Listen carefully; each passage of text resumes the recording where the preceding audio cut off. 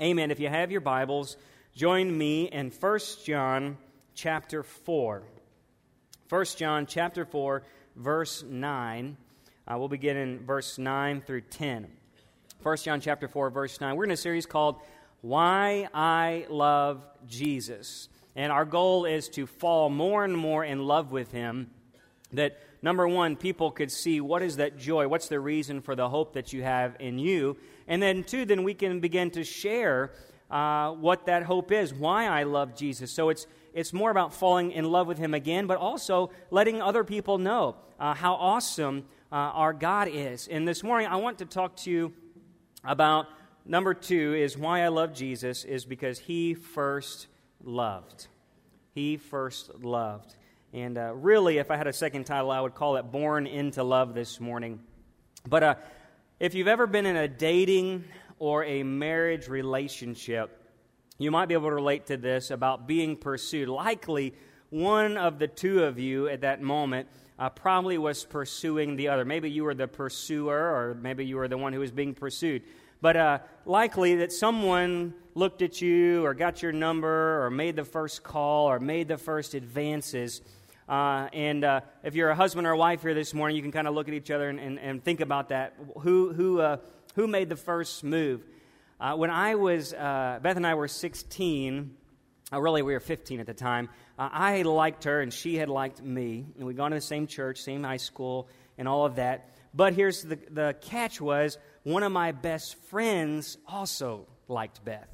And so he would come, we'd go working together after school every day, and he'd be talking about, man, you know, she's so pretty and she's so nice. And I'm thinking, I'm going to keep my mouth shut because I'm secretly kind of going for this girl, but yet he's talking about her to me. He's like, I'm going to ask her over and I'm going to do this. And I'm thinking, oh, man, you know what? I'm a good best friend, all right? I'm not going to do that to my bro. He's going to, okay, go for it, man. I'm not going to do that. Our friendship, you know, you've said that to yourself. My friendship is so much more important. Well, look who's married now. But anyway, so he began to like ask her over, and they would have these. They would ask the whole family over to a barbecue or whatever, and they were on a farm, and then little baby pigs would be born, and they'd come over and see the pigs, and you know, man, she came over, and her family came over, and da da da. Well, she didn't have a clue what he was doing. In her mind, he was just a good guy and a good friend, and she was a lot taller. I had to grow up to catch up to Beth. If you've ever seen my wife, she's very tall. You know, he was a lot shorter, and she wasn't even, it was like, oh, he's just a good guy, he's just a good friend. And so finally, one day, somebody had to clue her in. You know why he's always talking to you and asking you, and all? He's wanting to date you. And she's like, oh, no way, there's no way.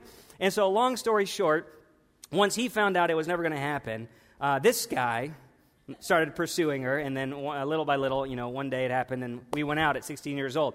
But she had no clue she was being pursued until until she was interested in the one who was pursuing her. Did you catch that this morning? She was not interested in the first person who was pursuing her, but when this stud asked her out, right, she said yes, because it was meant to be or whatever, you know.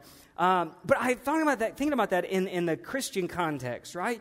There are millions and millions of people around the world who do not know or are not interested in that they are being pursued by God Almighty. That God has been pursuing them since the beginning, and that every day He is longing for them and for a relationship with Him. And because we're not interested in Him, or we don't see Him as appealing, or we just think, oh, it's just a friend, I just want to be a friend kind of relationship. God is so interested in having a relationship with every man, woman, boy, and girl. He is pursuing you, sir or ma'am, today. But it's our response that's going to make all the difference. Do I receive the love that is pursuing me? Millions are denying His advances and not loving in return. But for those who recognize that love and are interested in it and receive it, they are then changed by it. We would be changed. When you get in a relationship with a person, whether you wanted to be or not, you realize over years later, you are changed by being in a relationship with that person. That's what they say, like two old people and their dog, they all three look alike. It's like after a while, you become like that person. You are more in tune with that person. You can finish each other's sentences. That love that was once pursuing you, once you receive it and adopt it as your own and then reciprocate that love, there is a change that happens there. And I want to talk to you today about this idea of first love. The idea of being loved before you ever knew you were being pursued. And so you have your Bibles, 1 John chapter 4, verse 9. We love because he first loved. And what does that mean? And are we in awe of a God who pursued us first? 1 John chapter 4, verse 9 through 19. By this, the love of God was manifested. Everybody say manifested. Manifested in where? Us. That God has sent his only begotten Son into the world so that we might live through him. And this is love. Not that we loved God, but that he loved us and sent his Son to be the propitiation for our sins. We're going to look at that word in a second. And then verse 19. We love because he first loved us. This is love, he says. This is love, that he first loved. John is there. He's looking at this kind of a big word, propitiation. And what does that mean? When you and I were far off from God, separated and undone because of the curse of sin in the garden, that we were separated with God without hope, we were under the ignorance of sin and the blindness of the enemy, that we were continually falling into the foolishness of our own situations. We were separated, unable to be righteous or in right standing with God on our own. There was nothing good we could ever do to please God. Our holiness, our righteousness, Isaiah would say, would be like filthy rags, that it would be so far removed from being close to God, it's not even funny, that there was nothing you could do to get close to God. In fact, there was really nothing yet God could do to be close to you, that there was a barrier. And it wasn't an easy thing, but God had to deal with it. There was something that would separate him from pursuing you. And he did this big deal that we're talking about this morning. He didn't overlook it, but he dealt with it. And it was simply this: Jesus had to appease the wrath of God. A man had died. A man had died to sin and died with sin and died in sin, Adam.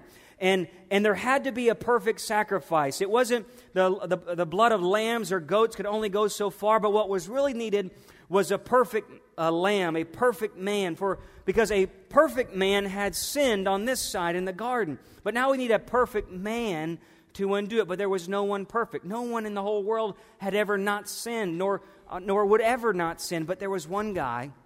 God would send his only Son as a man, God in the flesh, born into the flesh as a man, full of the Holy Spirit, fully God and fully man. And he would deal with this separation so that God could pursue us.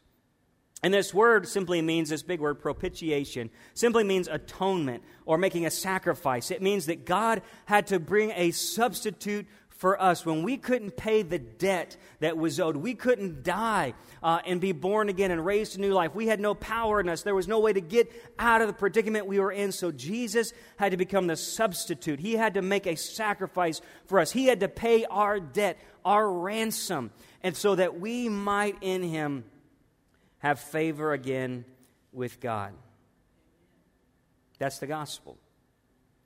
That God so loved the world, he gave his only begotten Son, that whoever believes in him should not perish, but have everlasting life. And it says that he manifested this first, that you were separated, undone. He found a way to find you. He found a way to pursue you, and it was manifested first. Before you ever knew about God's love, it was already pursuing you. Think about that. Before you ever knew about it, it was already pursuing you. I look what Paul says in Ephesians 1:45. He says that God chose us in Christ before the foundation of the world. In love, He predestined you to be adopted as sons and daughters through Christ Jesus to Himself, according to the kind intention of His will. I have been blown away this week by that verse right there. That means, listen, that means when God was still in time eternal, in the infinity of darkness, where there was really with no darkness, no light, it was just God. That before He ever spoke anything to existence, before He ever formed anything with His hands, before He ever ordered the stars in the sky, it says that He already loved you. He already thought about you. He had already planned your life out. He had already looked into eternity in the future and said, I will be with them forever. I so love them. You know, and as a human, it's kind of hard for me to grasp that like, God, there's nothing really special about me. What is it about man that you are mindful of him? Psalm says that what is it about us? But it says that before He ever formed the foundation of the world, He loved you. He was pursuing you, just like that boy would pursue that girl, without her even noticing. Before she ever knew of His intentions, He had already been thinking about her. He'd already thought, how am I going to get to her? How am I going to talk to her the first time? And can you imagine that God is thinking every time a baby is born? Think about it. I have been waiting billions of years to see this child laugh, to hear this child's voice, to hear them call my name in prayer, to have them join me in a worship service. That I have been waiting billions of years in advance for this one soul. Do you realize how loved you are? And I don't think many millions around the world have no idea how loved they are by God. That you have been pursued. And how should that make me feel? That, God, I'm so worried at the future of my life. I'm so worried about my finances. And He's thinking, child, billions of years ago, I knew you. Billions of years ago, I was ready to pursue you. Can you think about it? That He would form the dust, and He would speak the stars, and He would order time, and He would set the garden. He's thinking about you in 2019. And He would call this man and call that man and order this people and call Israel and multiply and send them to the world. He's thinking about you in 2019. And He's doing this, and He puts His Son on the cross. And when His Son's on the cross, who do you think His Son was thinking about in 2019? He was thinking about you. Because before the foundation of the world, God was anticipating getting to know you. He first loved. He first loved. And that word for love here is agape love. It is a godlike love. That word in the Greek is a divine love. It is a selfless, unnatural. It's not a human nature to love this way. It is a love that is easily taken advantage of. It is a love that makes the first sacrifice with the hopes that somebody then would love in return. There's no kind of guarantee for that love. It's that whosoever might believe. Whosoever would, that God so loved the world that we would receive the advances of His pursuit. You know, there's a lot of guys get shot down by girls, you know, like they're shooting for the stars, and man, she's out of my league, and I'd love to see if this works out, and it's a hope there, and God is hoping and praying and pleading that you would be in right relationship with Him. For billions of years ago, in a timeless past, He thought of you. He so loved you with an agape love. Paul perhaps says it best in Romans 5:8, but God demonstrated His own love towards us, that while we were yet sinners, Christ died for us. And that's where John says, and this is real love, that although we didn't love Him, He loved us. Maybe you've had a broken heart before in your life. Maybe you did try to go get to know someone, or maybe someone in a relationship did break your heart. You pursued them with your love, but they didn't love back in return. And think about what God must feel for all the millions and all the people, maybe even in this room, that He says, I think about you a lot. I really think about you a lot. I've always wanted to be in relationship with you. And we go about our day, and we get our careers, and we do our jobs, and we buy our things. And he's just so, but do you know? I've been thinking about you for millennia and millennia. Before you ever knew me, before you ever breathed the first breath. How do you respond to a love like that? I hope we're amazed by it, because we don't know love until we know God. And that Christ has become this perfect demonstration of his love for you. He couldn't tell you. You didn't understand. It's kind of like that big moment where the boy gets maybe he rents a singing telegram, or he gets some kind of big flower bouquet and he puts it at their office door. He puts a favorite song on the radio, or maybe he hires a plane or something to write a banner in the sky. I mean, it's that big moment where he says, okay, I'm taking a risk here. I'm taking a leap of faith. She's never really received my advances before. I don't think she even knows I exist, but I'm going to go all out. I'm taking my $500 out of my bank account. I'm cashing it in. And guess what, guys? I'm going all in, and this is it. I'm laying all my chips on the table, and she's either going to recognize me and go on a date with me, or I guess it's over. And that moment for God is saying, I'm going to send my son. My only person who could be walking among them as of them and show them who I am. That the Bible says that we beheld him in the fullness of grace and love and truth. That's him. We recognize that this is God and his love for us. And so he demonstrates it, that while we're still sinners, he dies for you and for me. The big moment. And so how do you respond to this kind of love? Do you go to church? Is that good? Do you give some money in the plate? Because that's, thank you, Lord, for loving me billions of years ago. Hallelujah, Jesus. Do you sing a song in a certain Sunday when you feel led to show up? No. How do you respond? I mean, what could you possibly do to respond to a love like that? I'll give you 3 words: faith, hope, and love. And this response, I feel, is the only adequate response that Scripture says for us. The first one is faith and hope. In 1 John 4:16, and then between verses there, he says, we've come to know, everybody say no, and have believed the love which God has for us. John's saying, hey, there's a group of us, we now believe and know it. We've responded. We see what he's been doing, and now we get it, and we responded to what we know about it, that Jesus Christ died, and God so loved us, and he's always loved us. He first loved us. And so we believe and know it, and we respond to it. And it's kind of like this. When you get married or into a relationship, that person has pursued you, right?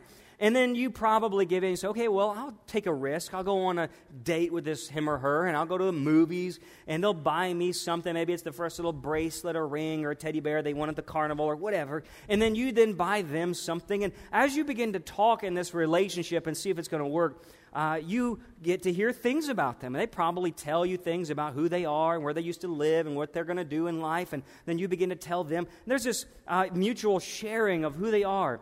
And finally, whether you don't know, I guess you don't know if he's telling you the truth or not, but you begin to believe them, right? I mean, you're going on like 10, 12, 13, 14 dates with this person, and you begin to trust what they're going to say. And then one day, maybe you get married, and years go by, and how much more do you trust this person? You know, I don't really doubt when my wife tells me, Heath, hey, we need some milk. Can you pick some up on the way home? I trust her word. If she says, hey, this is what we need to do or how we're going to do it or whatever, I trust her word because why? I've received her love. I know her love. I believe in her love. And I trust her in what she says. So I believe and know her love. And therefore, I respond with trust. Another word for trust is faith. Are you following this morning? When you receive someone who's pursued you, you begin to communicate and you begin to trust. Well, yeah, he must be from that town. He must have gone there. He says he went this way. He says his grandma's name is Florence. I mean, whatever. You trust what they say because you believe in their love for you. And the same is true for you and for me in Jesus Christ. If I can trust, listen, if I can trust the words of my spouse because I love her, how much more should I trust every word of God? A God who first loved, a God who pursued me way back when. How much more should I read His promises and say, they are yes and amen in Jesus Christ? Oh, what a day it will be when we get up there. Man, how He says that don't worry, the sparrows, I know them, I've got you. How much more should I trust His word than even my wife's word? She's a wonderful person, but she's a fallen human just like me. She can fail me. So how much more, if I trust her and what she says, how much more because of His love should I trust Him?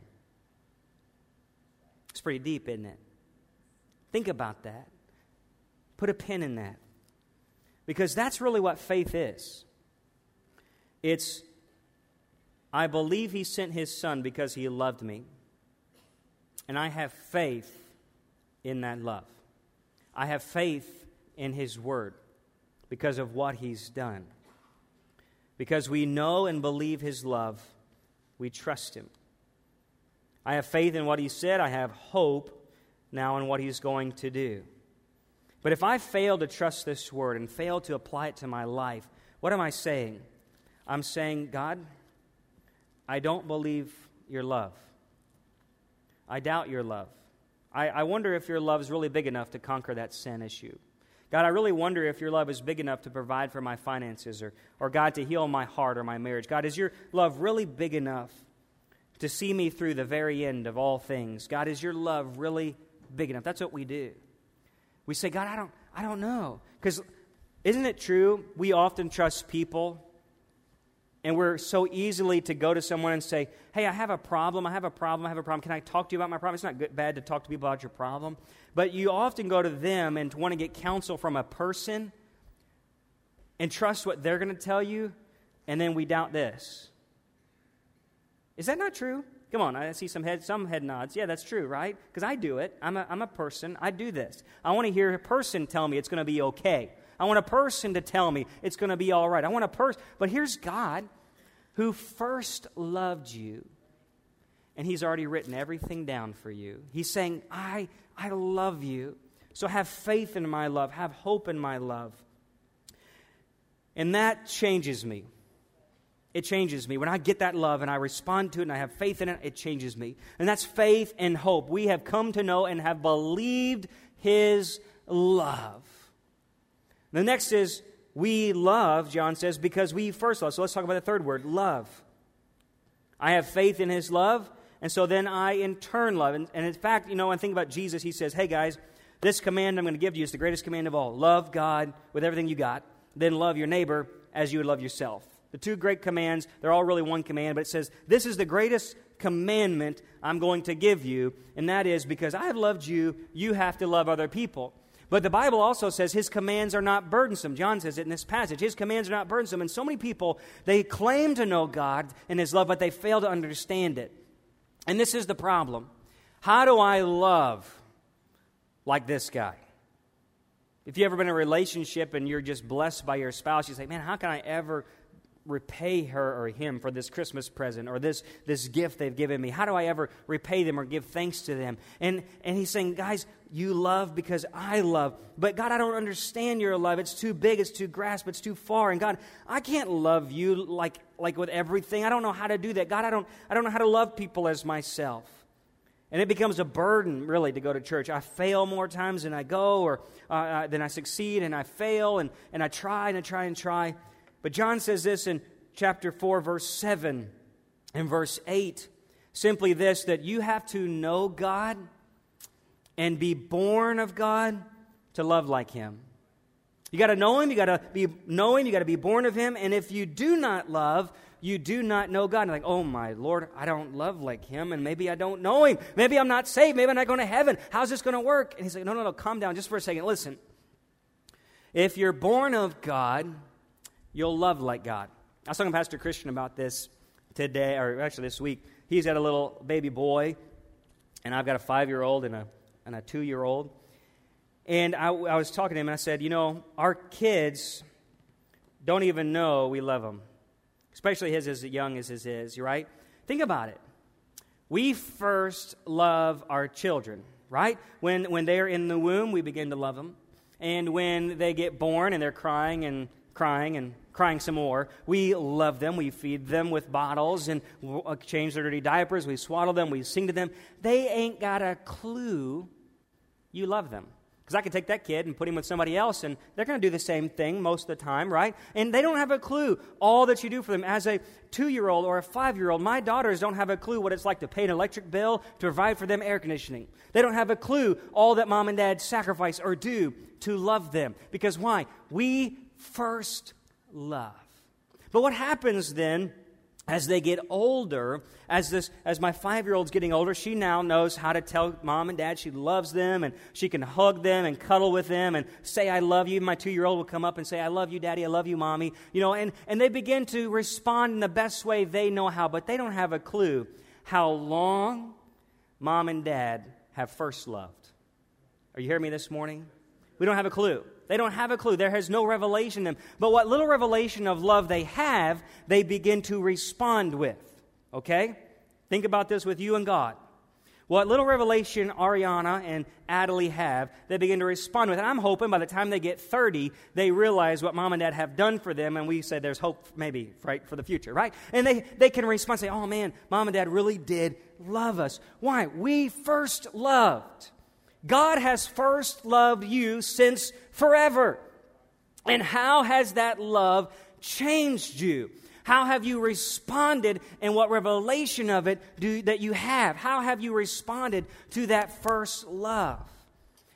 And so, think about it this way. When a child is born into an inconsistent home, a home perhaps where they're left at different doors, where there's separation in broken homes, there's different things. Maybe there's been abuse, or people have yelled at them or cursed them in different ways, or they're just totally abandoned. Those children who have known not love, if you look at their their school grades, they're going to suffer. If you look at their behavioral pattern, it's going to suffer. If you look at the fear and the anxiety in some of their lives, it's going to suffer. If you look at the way they form friendships, it's going to suffer. Why? Because they haven't been first loved. And so, yeah, sure, a parent can say they can love them and they can post pictures on Facebook and buy them a Christmas present, but that doesn't mean they're loved. Are you with me? But then you take a child who has been lavished in love from the very beginning of their life and had consistency and repetition in this love and continued love, and you see that child, they're going to succeed. They're going to be well-adjusted. They're going to know how to reciprocate love with their friends, with their teachers, with their future relationships. Why? Because they've been changed by first love. Do you understand?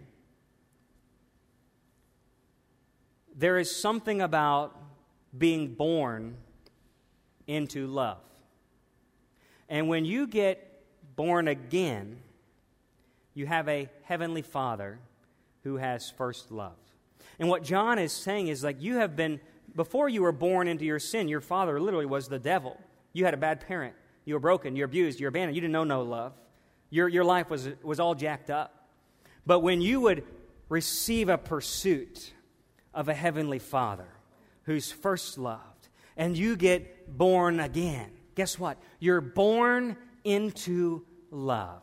And all that you know now is love. All that you know. We need to put away our past life and look at what our Heavenly Father has done. And He has born you into love. He has first loved you. He has born you into love. The Bible says He sung songs over you in the night watches. He speaks over you. He dances over you. He is a valiant warrior for you. He is a provider for you. He lavishes His love and grace for you. So all you now know should be love. And that is so easy now for me. If we are born again by the Holy Spirit, it's not that I try to love. My daughters do not try to love. Yes, they have behavioral issues they have to work on, but they are loved. And because we are loved, we then in turn love. We love because He first loved. And if I have a problem loving, and if I think it's hard to love, I need to check and see who my Father is. Because if I am in Him and born of Him, and He is living in me, and He is surrounding me, then all I should know from Him is love.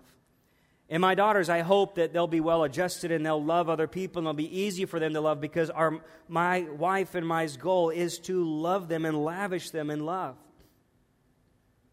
They love because we first loved them, and we love because He first loved us. You're born into love.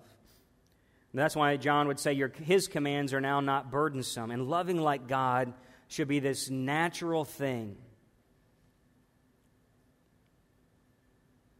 We love because we are loved.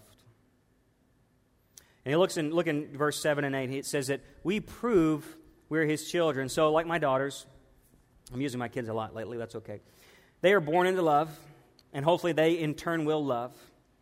And as they grow, they should mature in love. So we're born into love, and then we should mature in love. And John says it's like a parent.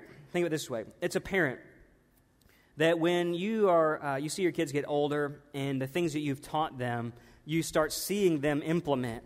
Okay, I've taught them to share with their brother or sister, and then they start doing it on their own. And now I've been able to, my kids are far enough in age now. I see Ari caring for Adelie and helping wash her hair in the bath and going getting stuff for little sister. And that's a proud dad moment, saying, hey, I'm teaching my kid how to be responsible and think about others. And you know that. And as God looks at you and He sees you doing what He's taught you to do, what do you think that is? They're finally getting it. They're proving they've been loved. They're proving they've responded to love. And so every time we have God, I did it. Thank you. Hey, Daddy, look what I did. I'm so proud. Thank you. He's like, you're proving you've been born into love. You're receiving love. And now you're giving love away. 1 John 4:12, it says that this has now been perfected in us. His love and His discipline, is it perfected in us? 1 Thessalonians says in chapter 4, verse 9, as to the love of others, or the brothers and sisters in the church, you have no need for anyone to write you about it, for you yourselves are taught by God to love one another. You see, loving others is a natural response to someone who is born into love. And it's a natural response of a person who is receiving that first love. And maybe my challenge, I guess, today for myself is, Heath, maybe you're not as loving as you ought to be. And I can say, that's very true. I'm not a naturally loving person. And so I need to think about, God, how can I love people like you have loved me? And maybe the issue is, God, maybe I haven't really realized as an immature person, like my kids know now, God, maybe I don't understand how much my dad has loved me. And the more I appreciate how much my dad has loved me, then I'll in turn give it back, right? And so you find a person who's not very loving, and you think, man, God, I don't think they know how much you love them. And maybe they haven't responded to that first love. Or maybe they're just not born into love at all. And God, maybe that's where I'm at. Maybe this morning you haven't been born into love. And you don't have that Holy Spirit living inside of you that's really going to change your spiritual DNA. That, man, I've been adopted by this God. He's put His Spirit in me. He's first loved me. And now it should be a natural thing for me to be loving in return. Because we love because He first loved. We need to be born into love and mature into love. I'm going to leave you with this as the worship team comes, is this. I was thinking about this morning. This week, my daughters will go to daycare and represent me in how I've disciplined them, right? You worry about that as a parent sometimes. You say, man, I hope I don't have the bad kid in class, right? How many people know what I'm talking about, right? I hope that I don't, because they know I'm a pastor. And, here's those pastor kids. They're walking into daycare again. Get ready, everybody. I hope that's not the case, but whatever. You do the best you can. But my daughters will not go to school or daycare this week and try to receive my love. Or they won't try to act like me. Why? Because it will come naturally. You see, they are not going to go and say, I need to try to be a better Harris this week. Maybe they will when they get older. But right now, they're not going to go to school and think, I need to be a better Harris this week. Well, they're just going to be who they are, right? And they're going to hopefully have responded to the words I've spoken over them, the discipline I've given, and the love that I've given. It's a natural thing to be the son or daughter of your mom or dad. Understand? If your mom and dad have done a good job and you have been a good child and received what your parents have given, you will naturally be the son or daughter they have created you to be. Are you with me? And as a Christian, we do not go out from here on Sunday and say, I need to try harder to be a better Christian. You don't do that because you'll fail. What you do is say, God, I have your Spirit. I've been born into love. I hear what your voice is saying. I tell my daughter, get off the countertop, get off the table. I'm going to listen. God, I don't want to go there. God, I need to go here. And He's going to tell you every day how to be a good boy or girl of the kingdom of God. And every day He's going to guide you. And every day when my daughters come home, I'll lavish them in love. And as they go to bed, I'll read the Bible stories and I'll lavish them in love. And I'll give them a kiss and a hug. And I'll sing songs over them and put them to bed and pray, hey, can we do better tomorrow? Hey, and I'm going to challenge them to be the woman of God I want them to be. You see, they're not trying. They're just receiving the discipline and the love from a heavenly Father. That's what we're doing, right?